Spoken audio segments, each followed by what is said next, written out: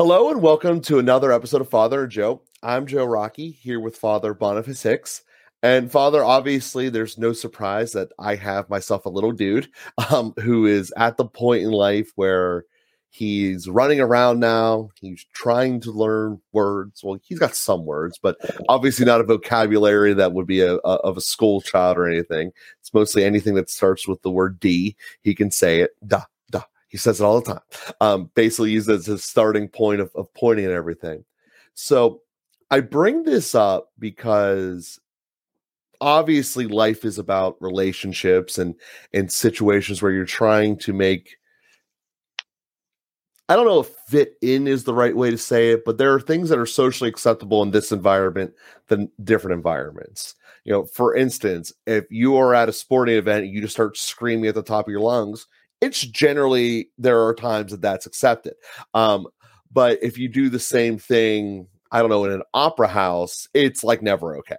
So I just point those up as two examples to bring this into the situation of basically being at mass. You know, my son does not have the capacity of truly understanding that this time is different than other times because I came here in a car seat. I got way over bundled, and now I'm getting taken out. And there's people I know sitting around me, but they're acting differently. So his key thing is to try to do all of the same stuff that he normally does when he doesn't want to stay still. He starts pulling off people's glasses. He starts poking things. He starts getting loud. If you put him down, he tries to run. All of these things that are distracting, at least to people around me, and if not rude or problemsome at a greater degree.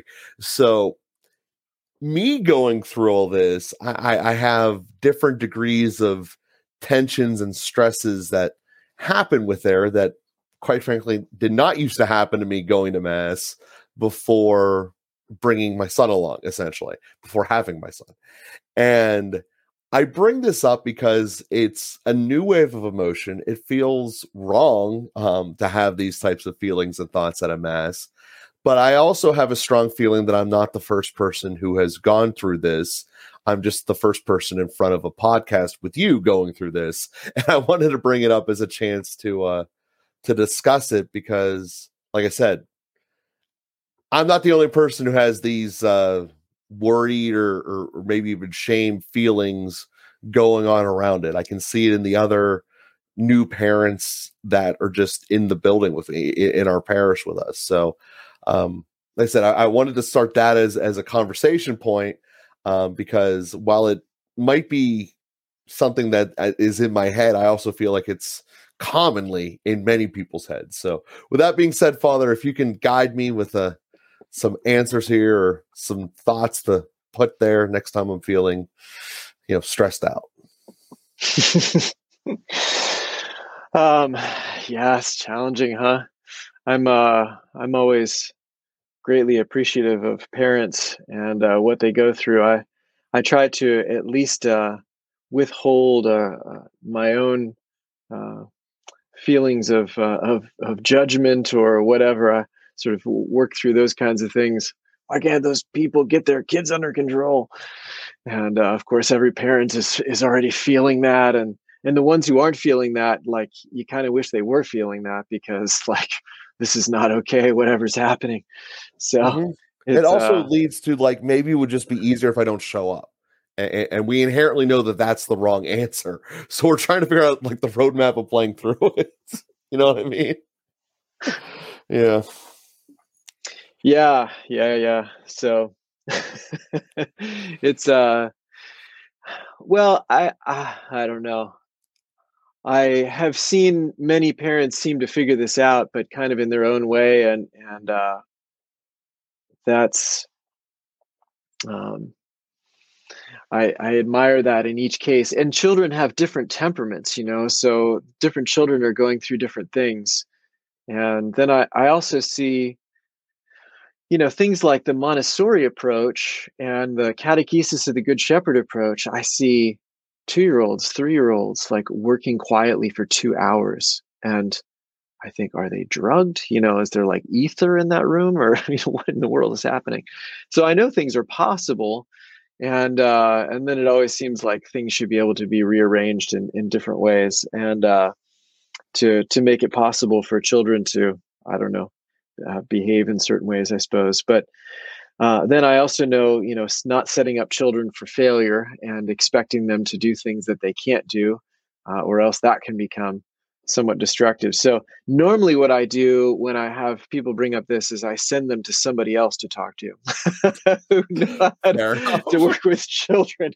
And I just reverence in awe at a distance everything that parents are doing and whatever is happening. And but I know, um, the foundational things are unconditional love, uh, discovering where your children, are able to handle different things in different ways.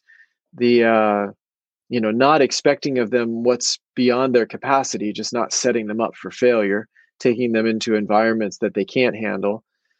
And that's not the same for every child. I was just at this wedding that the reception was loud, and this little baby, I mean, whatever he is, 6 months old maybe, happy as a clam. I mean, just like looking around, seeing every new person, totally unafraid of strangers, reaching out. I mean, just completely engaged. Another child would have been screaming his head off, Mhm. that, and maybe just passed out. A lot of times hyperstimulation leads to unconsciousness, as children just don't have the capacity, depending on the age of the child and things like that. Um, our church environments, are not always the most helpful. But again, that's a cultural thing to some extent. In the Byzantine churches, traditionally they like let children run free, and children, like, people are not allowed to enter the sanctuary, but children are allowed to go wherever they want. And the priest just, I mean, the child's running through or whatever, just lets the child go, or redirects them or something like that. It's a total non-issue. And so we've developed cultures that are sort of friendly in that way. Other churches are not that way. Some churches I've been to, you know, uh, this one church in Pittsburgh where, like, I think the average age of the 10 a.m. congregation is about 18, because there are so many children under the age of 10. And it's like a low roar the entire mass. And you just kind of drown it out. I mean, there's just constant little noises coming from little people who are there in the congregation. And those people love that. They're like, that's it's a sign of life, as it should be. Another congregation, or we have our monastery, um, evening prayer, morning prayer, something like that. We've got monks, and a family brings in a small child who, like, starts screaming, and it's like, what? Why did you think this is okay? What are you doing? Take the child somewhere. Like, this is not the place for it. And I think some parishes maybe are not as tolerant of extra noises.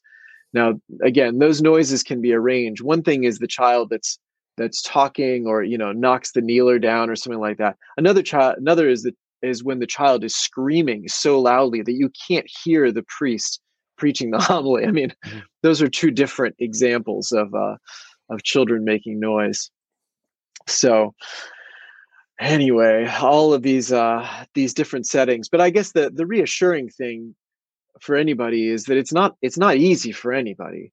And uh, learning to socialize your children in these different environments is has its own challenges. Getting to know your children, and they're in different places at different points in their life, or different days of the week, I mean, or different times of the day. And getting to know all of that and be sensitive to that, setting up children for success. And then I think really working on the interior of, you're doing the best you can, and keep trying, keep learning, keep talking to people, keep getting advice, keep trying things. And all of that effort, it matters. And it's already a good in itself. We can't become so end point oriented, so product oriented, that we lose sight of the value of the process, which is all of these. these little ways of engaging and understanding and hearing our children. They don't just like cry out and make noise because they're bad. That's also an important point. They're Mhm. experiencing something, and we need to be able to validate their emotions. They're interacting with the world that way, even if we also at the same time need to redirect. Like, you won't die because your stomach is growling. You won't die. Mhm. I know it's uncomfortable, and I know that you really want food, but you're not going to die. And anyway, we help to regulate some of these things.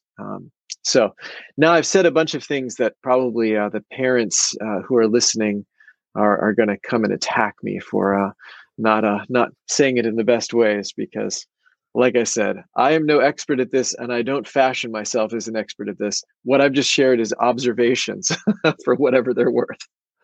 Well, I appreciate that. That's fair enough. The it's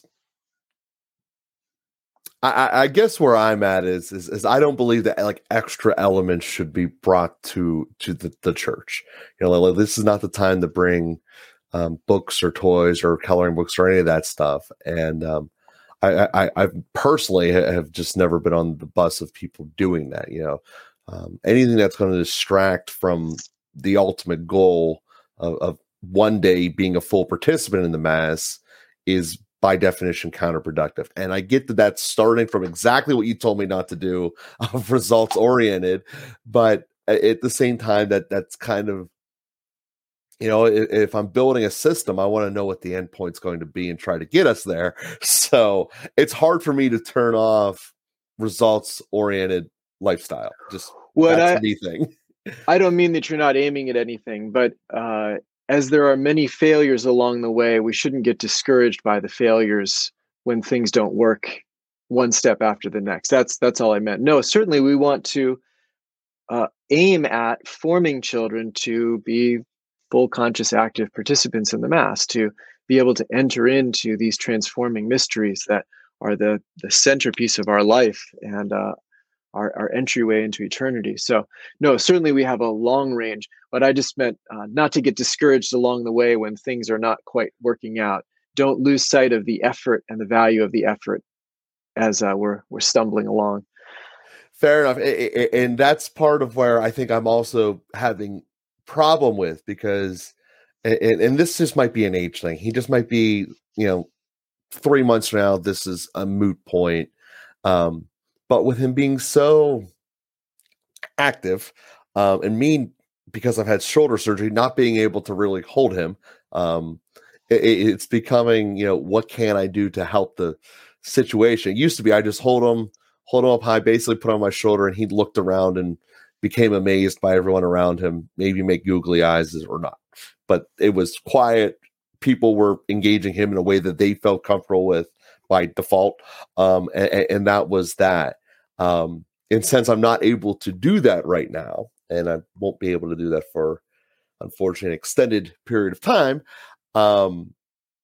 figuring out my own process through this, because on the one hand, I feel like I'm helpless and I can't do anything about it.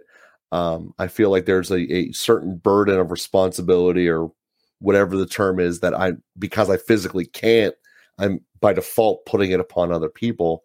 And I'm just not dealing well with that. And it's one of these things that I know we've talked in the past about concentration levels. I feel like mine is plummeting, and I'm losing the ability for basic thinking and listening skills. And that's kind of where I'm worried about, and where I'm at here is just kind of putting that all on the table here, Father. So we got about 5 minutes or so left in today's conversation. Yes. Well, I think it's a marvelous adventure. It's something so beautiful, and I think we also have to we certainly can grow from the wisdom of past generations. And as I say, I do a couple of women who work with me at the Institute for Ministry Formation are just amazing. They're both catechists and catechesis of the Good Shepherd, and have just both spent a tremendous amount of time with children, and have really good insights around how to handle different things. Some of the glory stories with CGS are that the children actually know what's going on in the mass. And so they want to sit up front, which always terrifies parents, because what if they have a meltdown? And so the parents tend to pull them towards the back, but then it actually disengages the children with what's happening in the mass. And so that's counterproductive. As one example, none of these things should be absolutized, but that's the kind of thing that can happen, that when children understand the gestures and words of the mass, as I was saying in maybe it was the previous episode about the absorbent mind, which is ages 0 to 6. So what are you going to fill that absorbent mind with? With the language and the gestures of the mass and the scriptures, because the language of God is the one that we really want to get in there. And those are the ways by which we receive the language of God. And so when children have begun to absorb the language of God, and then they see that getting worked out in the mass, and they know what it means when the priest extends his hands with palms down, that's the epiclesis. 3-year-olds will say that to their parents. That's the epiclesis. And their parents go, the what? Because the parents don't know, but the children soak these things in, and they know what it means. It's not just the gesture and the word, but also the fact that the Holy Spirit is being called down on the gifts. That's what it means when the priest extends his hands, palms down during the sacraments. And so the by setting up the children for success, engaging them in what's happening in the through the atrium. The atrium is the place where catechesis of the Good Shepherd takes place. Atrium means like antechamber. So it's not the church, it's the thing next to the church, but it's the place where we practice being in the church. And so we take off our shoes before we go into the atrium, and we use a different voice, and we treat the implements in the atrium with care, and we keep them in order, and we do one thing at a time. And what we work with in the atrium are the words and the gestures of God's revelation in scripture and the mysteries and the mass, and so we practice for these things, but then children understand church is the real thing. It's what they've been practicing for. And then they're excited to see, so these are the glory stories. I don't want to paint a picture that, suddenly all the children no longer are children because they've, spent 2 hours in the atrium.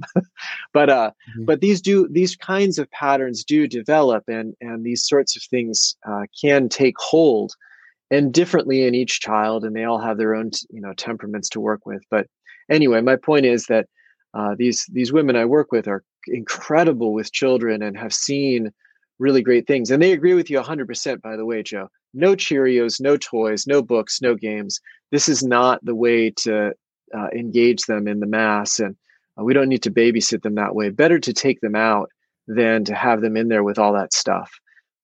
So that's some of their wisdom. Right here, I'll get the conclusion.